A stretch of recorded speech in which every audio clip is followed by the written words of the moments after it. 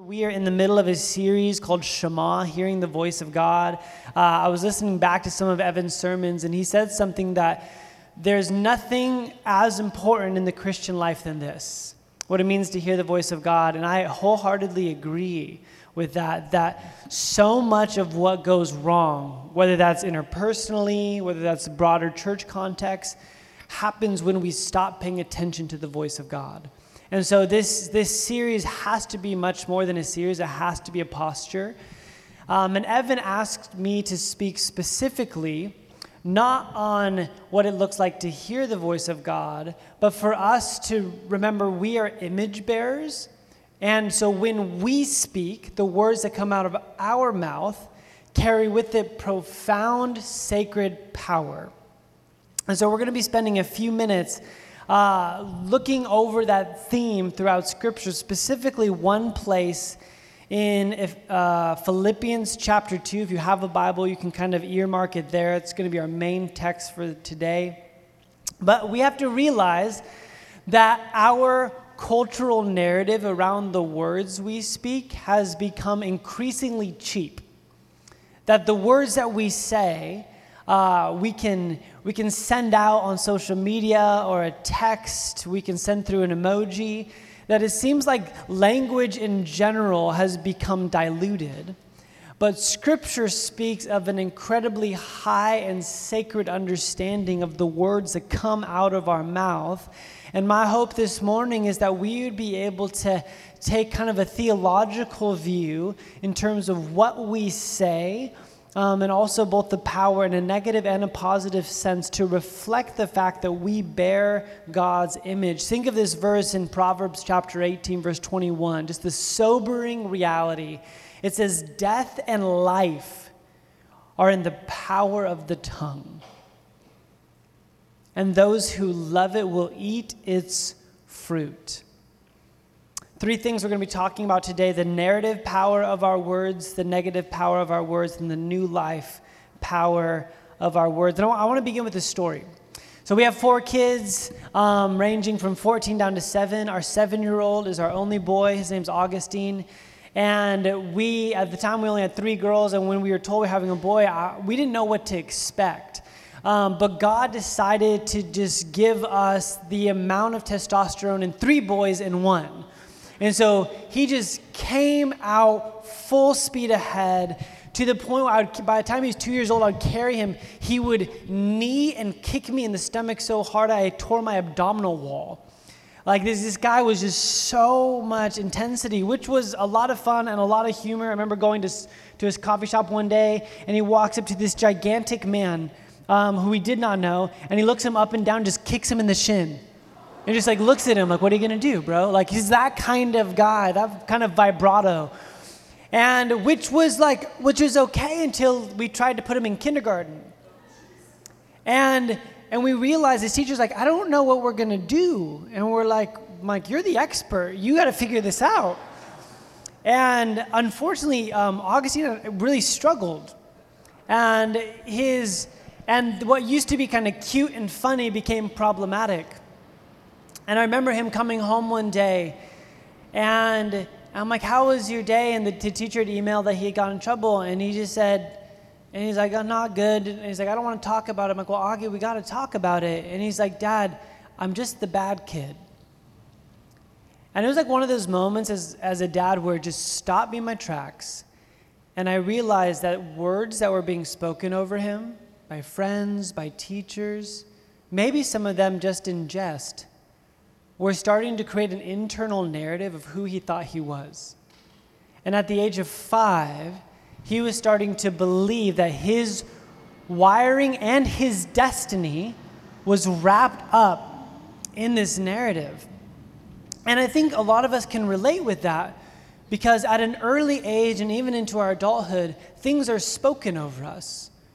Words, and when they start to accumulate, you start to look at the common thread.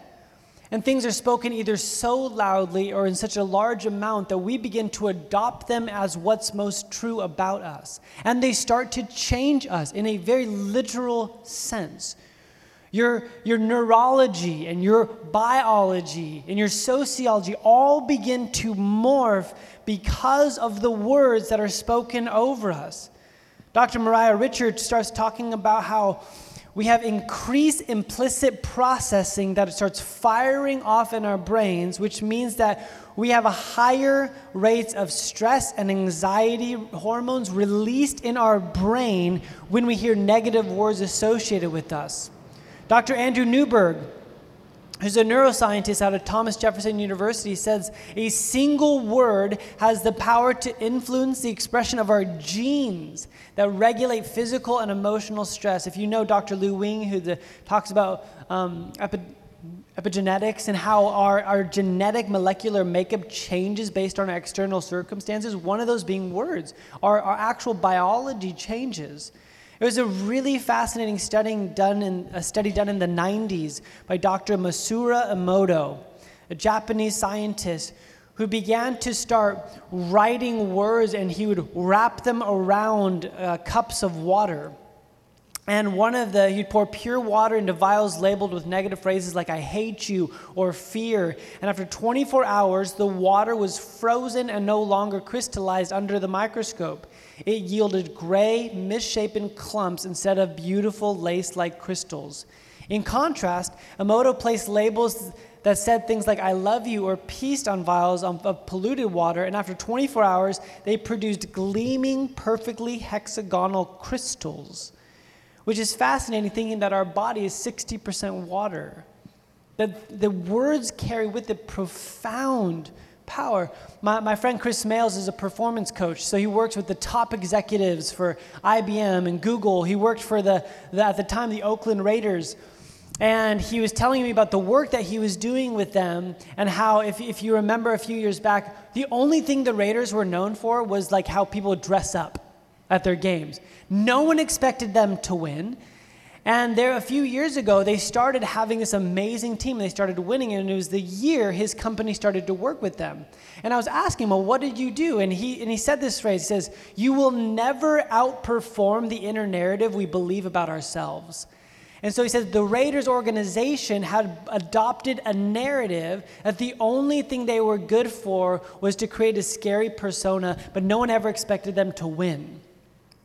And so whether it's at a corporate level, a cultural level, or an individual level, we start to accept the words that are said about ourselves as reality.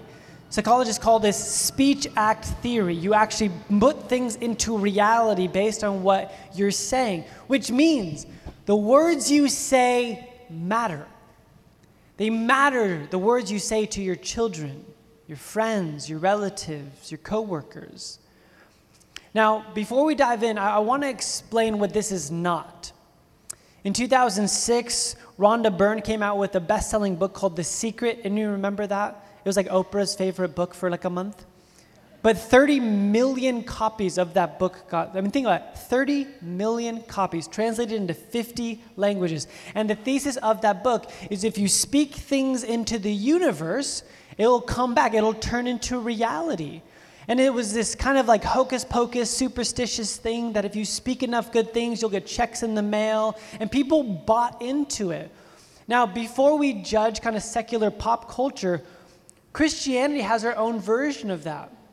I remember working at a church that was loudly proclaiming it was a word of faith church. And what that meant is it was a culture that God would respond to you based on the words you said in almost a superstitious transactional type of way. That if you talked about sickness in your body, then that sickness all of a sudden became yours. Or if you didn't have enough faith, that God somehow would remove his kindness from you. And I watched actually a tremendous amount of damage done because we know we took God's just gracious kindness out of the equation. And there was this sense of like, well, your words are almost like a magic trick. And so whether, again, we're discipled by popular secular culture or kind of a skewed theology within the church, my hope today is that we would correct our theology, because we do one of two things. Either we say, none of that's true, our words don't really matter, or we adopt a hypervision of it that kind of gets distorted. And so what we need is, what does God's word actually say about the words coming out of our mouth? And so what I want to begin is just talk about the narrative power of our words. And to do that, I want to go all the way back to the very first page of Scripture, Genesis chapter 1, where we are introduced to God through the sacred Scriptures. And Genesis 1 is something that needs to be revisited again and again and again, because for the ancient followers of Yahweh, this was their introduction to him. For us, it is our introduction to who God is. And we learn two really important things. Number one, God creates. And number two, God creates by his words. Genesis 1, verse 3, said, God said, let there be light. And there was light. So it should not surprise us that in verse 27, it says that we were created in God's image. We are his image bearers. And so the very first thing that God tasks Adam to do in Genesis chapter 2 is to name the animals. It's to speak something over the animals. And even when Eve comes along, what you see is this beautiful expression where he looks at her, he says, this is now bone of my bones, flesh of my flesh. She will be called woman, which in the Hebrew is a high, lofty praise. He's speaking life.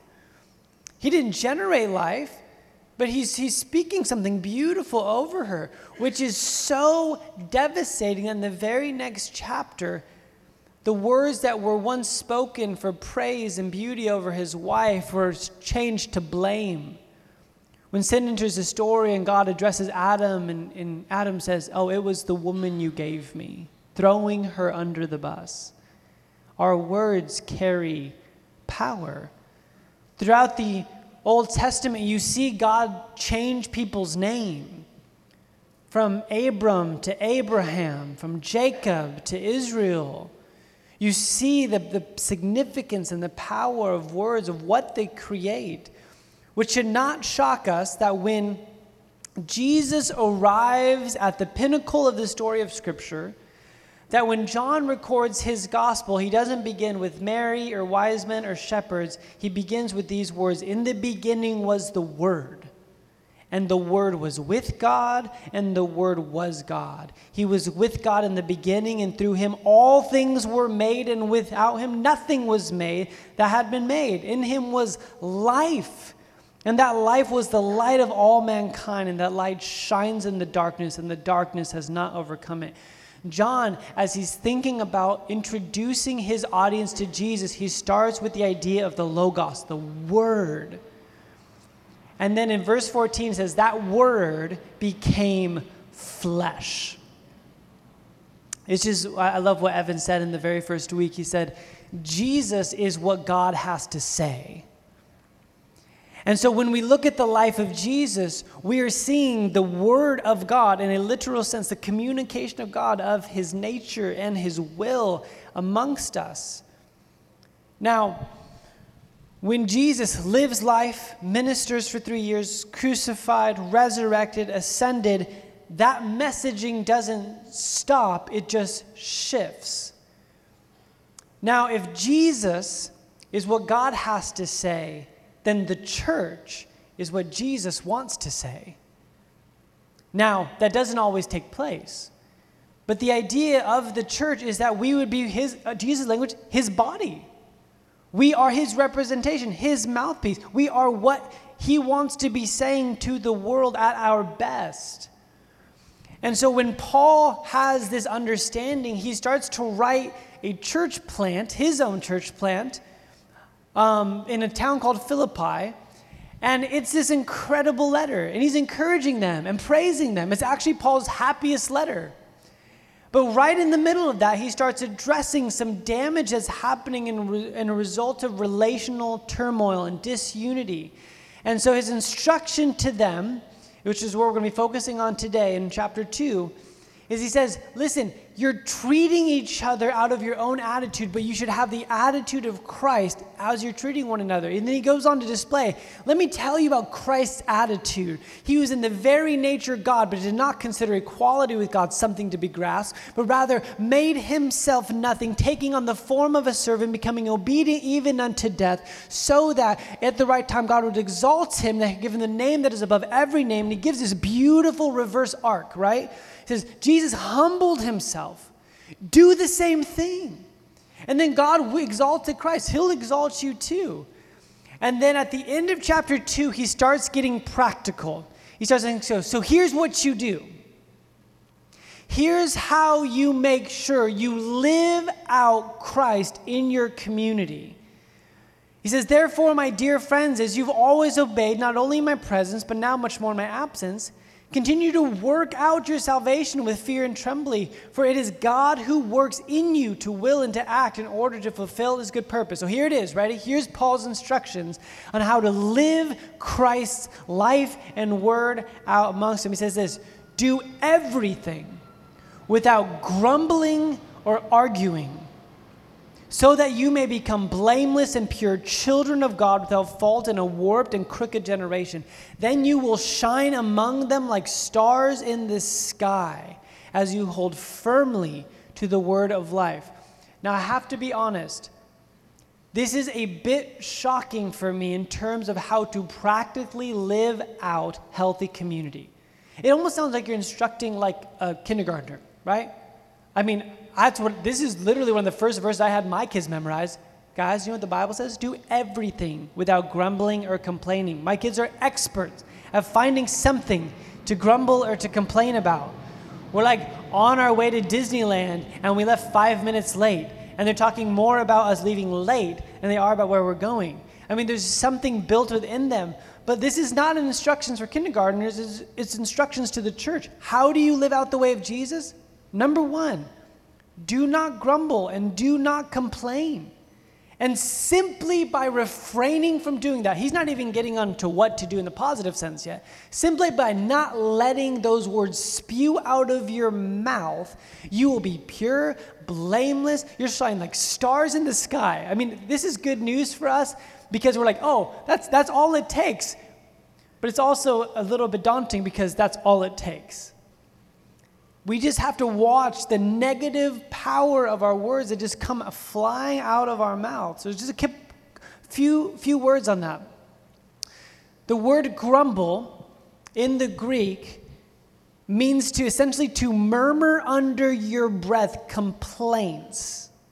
So it's not just like the loud person. Some of you guys, when you hear a sermon on words, some of you guys already feel defeated, right? Because you're just known to speak before you think and things like that. This isn't just for you. This is for everyone. It's that quiet person who has a really bad attitude and just whispers under their breath. They're like, oh, I just can't believe that thing or that person. And he says, if you would just stop doing that. That word grumbling is used throughout the New Testament as a massive alarm that's going off. The second word, arguing, is an interesting word, and I'm honestly not sure why they translated it as arguing, because in every other time in the New Testament, it's used for the word thought or reasoning. And so, but when you pair it together, the idea is do everything without grumbling or thinking negatively or dwelling on in this destructive, divisive kind of way, which makes a lot of sense with the context of Philippians. He says it's not just what you speak, it's what you think about what you're speaking. It's this bent towards negativity that you have. And he says, if you stop doing this, here's the good news. You'll be blameless and pure, children of God without fault in a warped and crooked generation. That phrase, children of God without fault in a warped and crooked generation, is taken from Deuteronomy 32:5. And it says the exact same thing. And so what Paul's doing here, he says, if you simply don't complain, you'll be better than what the Israelites did. Because what did the Israelites do? Complain all the time in the desert. And he says that what was happening with the Israelites is happening in Philippi. You guys are just complaining and griping and arguing and gossiping and backbiting with each other. 14 times in the Torah it records Israel's complaining against, they want food, but then they don't like the food they got. They're thirsty, but then they don't like the water they got. They wanted to be rescued, but then they don't like the leader they got. And so it's just, no matter what happens, here's the promised land, there's too many giants. I mean, you guys know those people. Maybe you are that person. You're just like, whatever's happening in the room or in your life, it's never enough. And Paul, you can see, he's like, you're doing what the Israelites were doing. I'm calling you to think about your words differently. But it wasn't just in the Philippians, because Peter uses this exact same words in his letter. Listen to 1 Peter chapter 4, verse 7. It says, "The end of all things is near. Therefore, be alert and sober-minded so that you may pray. Above all," whenever the Bible says above all, pay attention. So Peter's saying, like, listen, if you forget everything I've said, remember this: love each other deeply, because love covers over a multitude of sins. Offer hospitality to one another without what? Grumbling. At the crescendo of Peter's letter, he calls them to love and hospitality without grumbling. It's the inner world, it's the inner language that's going on that for Peter and for Paul and for Jesus, we're saying, we can't do this. Your words matter. Don't just say you're venting. Don't just say like, what? I'm just speaking my truth. Don't justify those things that come out of your mouth that God said, this is not what's going to help you shine like stars in the universe. And so what we need to start doing is starting to ask ourselves, why do we say those words that we know that we shouldn't? Let me just give you 3 reasons why those words come out of our mouth. Number 1 is self-preservation. Secondly is self-promotion. And thirdly is self-deprecation. First is just self-preservation. We say negative, controlling, backbiting, gossiping words because we're actually trying to manipulate or control a situation so that we don't get hurt. We're creating alliances, or we're doing things, or we're trying to control with our words so that it doesn't come right back to us and cause pain. The second thing is self-promotion. It's pride. It's that name dropping, it's insecurity, it's that thing that you don't feel that your identity is secure enough, so you have to use your words to try and get you to another level. Or maybe for you, it's not self-promotion, maybe it's the opposite, self-deprecation, that you use your words to tear yourself down. You live in guilt and shame and condemnation, and you're now speaking that narrative over yourself. And so whatever words are coming out of your mouth, I sense the Apostle Paul and Peter, the Holy Spirit, just calling us as, listen, it's pretty simple. James says it's really hard to do, because if you can control your tongue, you can control every other part of your body. It's not easy, but it's simple. Watch what comes out of your mouth. But here's where things get interesting. You would assume Paul would say something like this: don't grumble and complain. Speak words of courage and niceness and kindness. But Paul does not tell you what kind of words you need to speak. He points you to the word that you need to cling to. And if you read it in the Greek, it kind of catches you by surprise. You're expecting him to tell you the opposite of what's grumbling and complaining, but he doesn't tell you what to speak, he tells you what to hold on to. He says this in verse 16, hold firmly to the word of life. So he says, don't grumble and complain, but hold firmly to the Logos, to the word of life, Zoe. That word hold firm is a fascinating word. And you, because you think about like clinging on to, grabbing to, but it's something that is rather translated, give your full attention over to, focus on, be obsessed with, apprentice under, model your life after, be so closely knit with what? Jesus. Which is brilliant of Paul. Rather than giving you a list of words you should say, he just says, essentially, do what Jesus does. Speak what Jesus does. Hold firmly to the word of life. What are the words of life Jesus says? So I want to give you a list. It's not an exhaustive list, but hopefully this will help you, give you a clue. What does it mean for us to hold firmly to the word of life? And the first one is healing to suffering bodies. I think we might have this. Here we go. Here's just a list of words Jesus spoke. Secondly, freedom to those in bondage. Correction to the religiously oppressive. Victory over demonic powers. Identity to the forgotten and marginalized. Belonging to the orphaned. Purpose to the aimless. Restoration to those who walked away. Forgiveness to the sinner. Hope to those in despair. And rest to the weary. These are the words of Christ that he chose to speak while he was here. And my friends, we are called to speak the same words. We're called to cling to the word of life, to speak these very same words. Just a couple of examples of how intentional Jesus was with his words. There's one time, I believe, I could be wrong, but there's one time, to my understanding, where Jesus calls somebody son. And there's one time in all four Gospels where Jesus calls someone daughter. And they're both really interesting times. Number one is, remember the story of the man who's paralytic, who they dug a hole in the roof in Capernaum and they lowered him down with like on a mat, which is just so epic on so many levels. But there's an interesting point in that story that the gospel writers point out, is that this man was lowered down by his friends. Now, not shocking to anyone here, because we live in a culture that a lot of our relationships are friend-based relationships. But in the ancient Near East, the fact that this man had no family member lowering him down would have shocked the original audience. It would have been expected. You care for your family members. To this day, if you go to the Middle East, you have a responsibility over your family members no matter what. But this man seemed to have no family. And so before Jesus talks about healing his legs or forgiving his sin, the first thing out of his mouth is son. I don't think that's by accident. I think Jesus knew that the healing that this man needed before it was physical, and before he even gets to the spiritual healing he ultimately needed, he started to heal his emotional and relational brokenness. Son, your sins are forgiven. And then the last thing he does is he goes and heals his legs.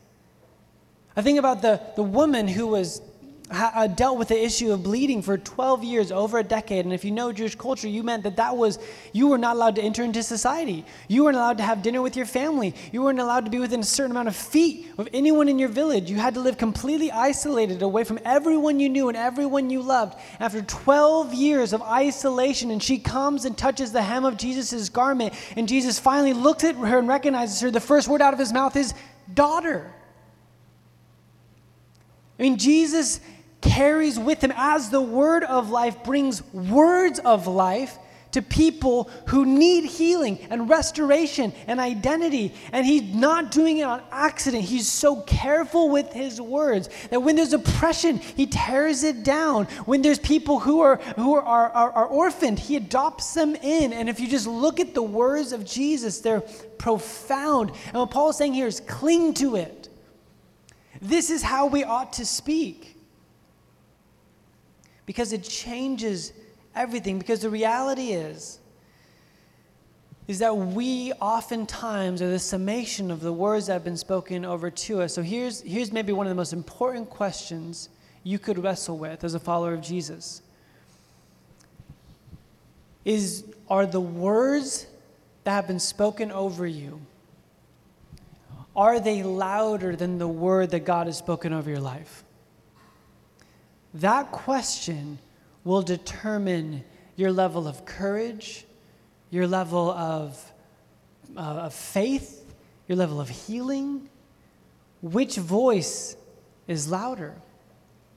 I think about Victor Hugo's masterpiece, Les Miserables, who was first a novel and then a playwright and then a movie. And one of the most incredible scenes is when Jean Valjean, the main character, is released from prison from years, and he gets sent into society with essentially nothing except for this passport with numbers on it. That was his identity, was the numbers given to him. And he finds himself at the house of a bishop who takes him in and welcomes him at his table, and he eats dinner with him. And during the middle of the night, the internal narrative and the dialogue and the words spoken over Jean Valjean overwhelm him. And so he leaves and he runs away and he steals these silver candlesticks and cups from the bishop's house. And when they wake up in the morning, his daughter, the bishop's daughters, come and say, "We've been robbed." A little bit later, the police bring the now captured Jean Valjean back to the bishop's house for him to identify this was the man who stole his silver. And the bishop shocks him and everyone involved by saying, "Oh, well, why did you bring him back?" He says, "Well, he stole his. This was a gift. I gave him these things. And he says this would help him on his journey that you've now stopped him from, and starts rebuking the police for bringing him back. And after the police leave, he pulls Jean Valjean close, and he calls him and he says this, my brother, you no longer belong to what is evil, but to what is good. I have bought your soul to save it from black thoughts and the spirit of perdition, and I give it to God.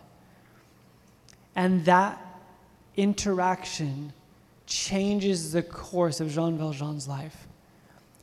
And that may be a novel, but isn't that all of our stories? That there's a war of words going on in our soul. And the question is, which one will you believe? Because which one you believe ultimately will dictate the words you then go and give to other people. The words you speak over your children, the words you speak to your coworkers, the things you murmur in secret will flow out of the words that have been said over to you and the words you choose to believe or not. And so Paul does something brilliant. He says, don't do this. Hold fast to the word of life. Model after him. So that's our first action point.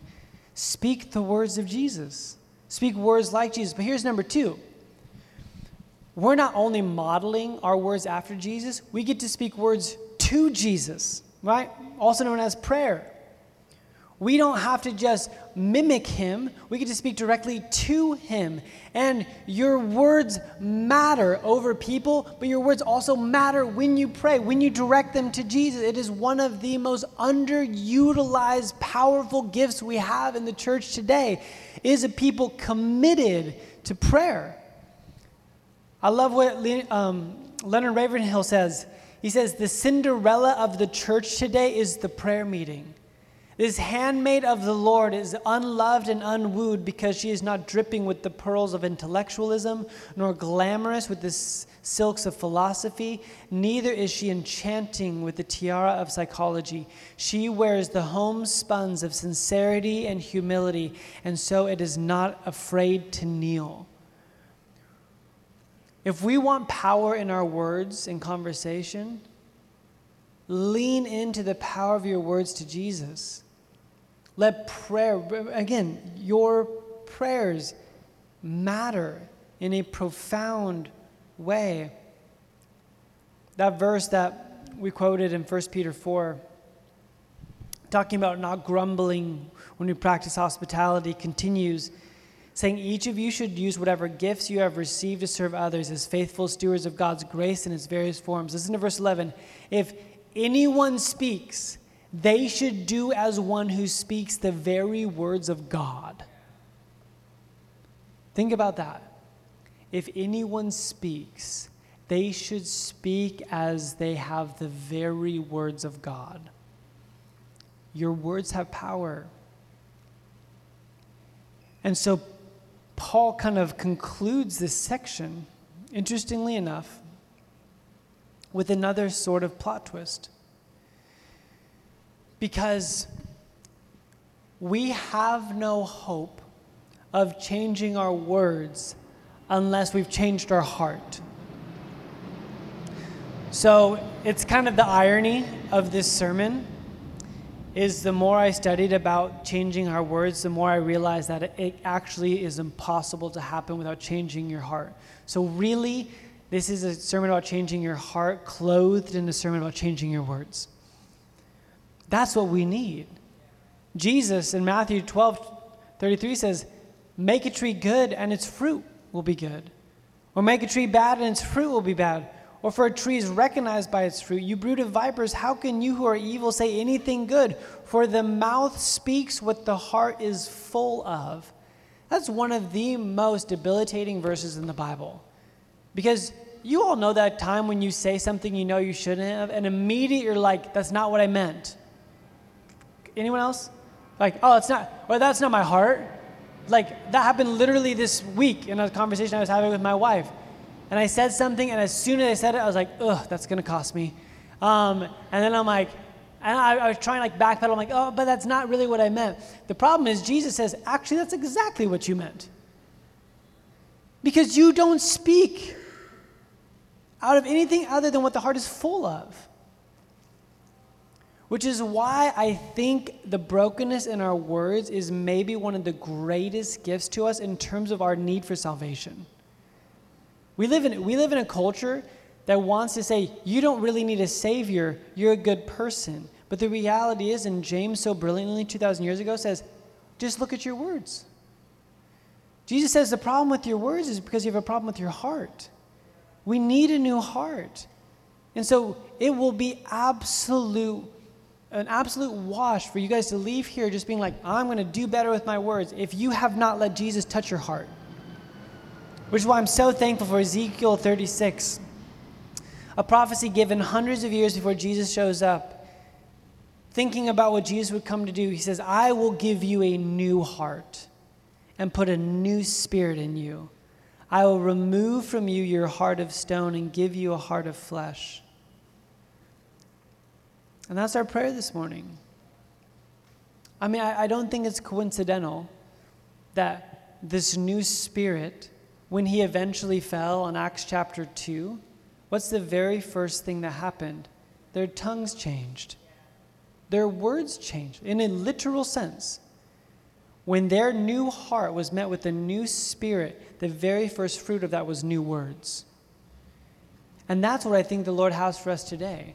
For us to posture ourselves, say, Lord, I know you're not just after behavior modification. I know you're after heart transformation. So Spirit of God, would you come and renew my heart so that I will be able to go and have a new tongue with new words given. Because this is where everything flows out of, right? Well, we read the first Proverbs, life and death are in the power of the tongue. Let me come back to the story I told you of Augustine. So, around Christmas time, my wife and I realized that my son was starting to adopt an internal narrative about who he was based on the words people were saying to him. And so we just decided, we told his older sisters, we only tell Augustine he's a good boy. We only point out what he's doing well. We only encourage him when he has. So my son, obviously really intense. So when he would want to wrestle or get really intense, I would grab his hands and I would say, Augustine, God gave you strong hands. And he's like, yeah. I'm like, do you know why God gave you strong hands? And he's like, to fight ninjas. I'm like, yes, but also, I said, God gave you strong hands to protect people and to love people. And to this day, every time I'll grab these hands, I'm like, why did God give you strong hands? He says, to protect people and to love people. And so we started just speaking intentional words over his life. And I want to let you know, as he went back to school in the spring, he started coming home with these little slips in his backpack from his teacher saying, Augustine's doing so well. He stayed after class during recess to push the chairs in. And he started getting more and more of these reports. And we're picking him one day. The principal of his school runs to our car and says, what's happening with Augustine? I'm like, what do you mean? He says, everyone's talking about him at the school. And I'm like, oh no, what happened? And he says, he's been the most helpful student. We want to give him an award in front of the entire school for who he's become. And I've watched and again, to the praise of God, but his internal narrative shifted from I'm a bad boy to now I know I'm honored. I live honorably. And it's because of the words. And I think that as we get ready to conclude this morning, there's a few things that God wants to do in this moment. Number one is I think we have to be honest a little bit about the words that have become embodied in our life. Those words that were spoken so much that they have become the internal narrative we've adopted for our life. And I don't know what that is for you. I know for me, I grew up in a house where my siblings were intellectually brilliant. They all work in tech jobs. They're great at math. And I really struggled. And my parents, who are amazing and love Jesus, worked really hard with me. But at my school, the dialogue that I was getting was like, you're never going to graduate high school. True story. I was in speech therapy till I was 13 years old because I couldn't say my words right. And there's something so powerful that happened when I started realizing I was adopting this narrative. I can't speak well, I'm not smart enough, and that was living, as I was getting ready to graduate high school, that had become the predominant narrative of my life. And the only thing I was good at that time I thought was music. So I'm like, I'm gonna go be a musician because I'm not smart enough for school and I can't talk to anyone, so I'll just write songs. 5 years ago when we planted Light Church, I didn't realize it, but our little white chapel that we started meeting in Encinitas is across the street from what used to be an elementary school where I used to get speech therapy from. And I thought, how wild of God to plant our church across the street from when I started hearing a narrative that I didn't know how to speak. And I think this morning what God wants to do is he wants to highlight, you've heard lies. Some of you for years. And this summer, this series is to equip you to hear a different narrative. What is God speaking over your life? And would you have the courage to believe that voice over any other? And secondly, what is God empowering you to do in terms of the story you're speaking over others? The words you carry over others.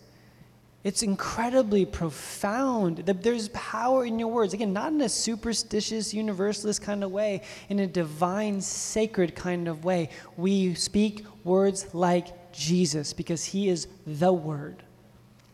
So I'm going to invite Drew to come join me up here.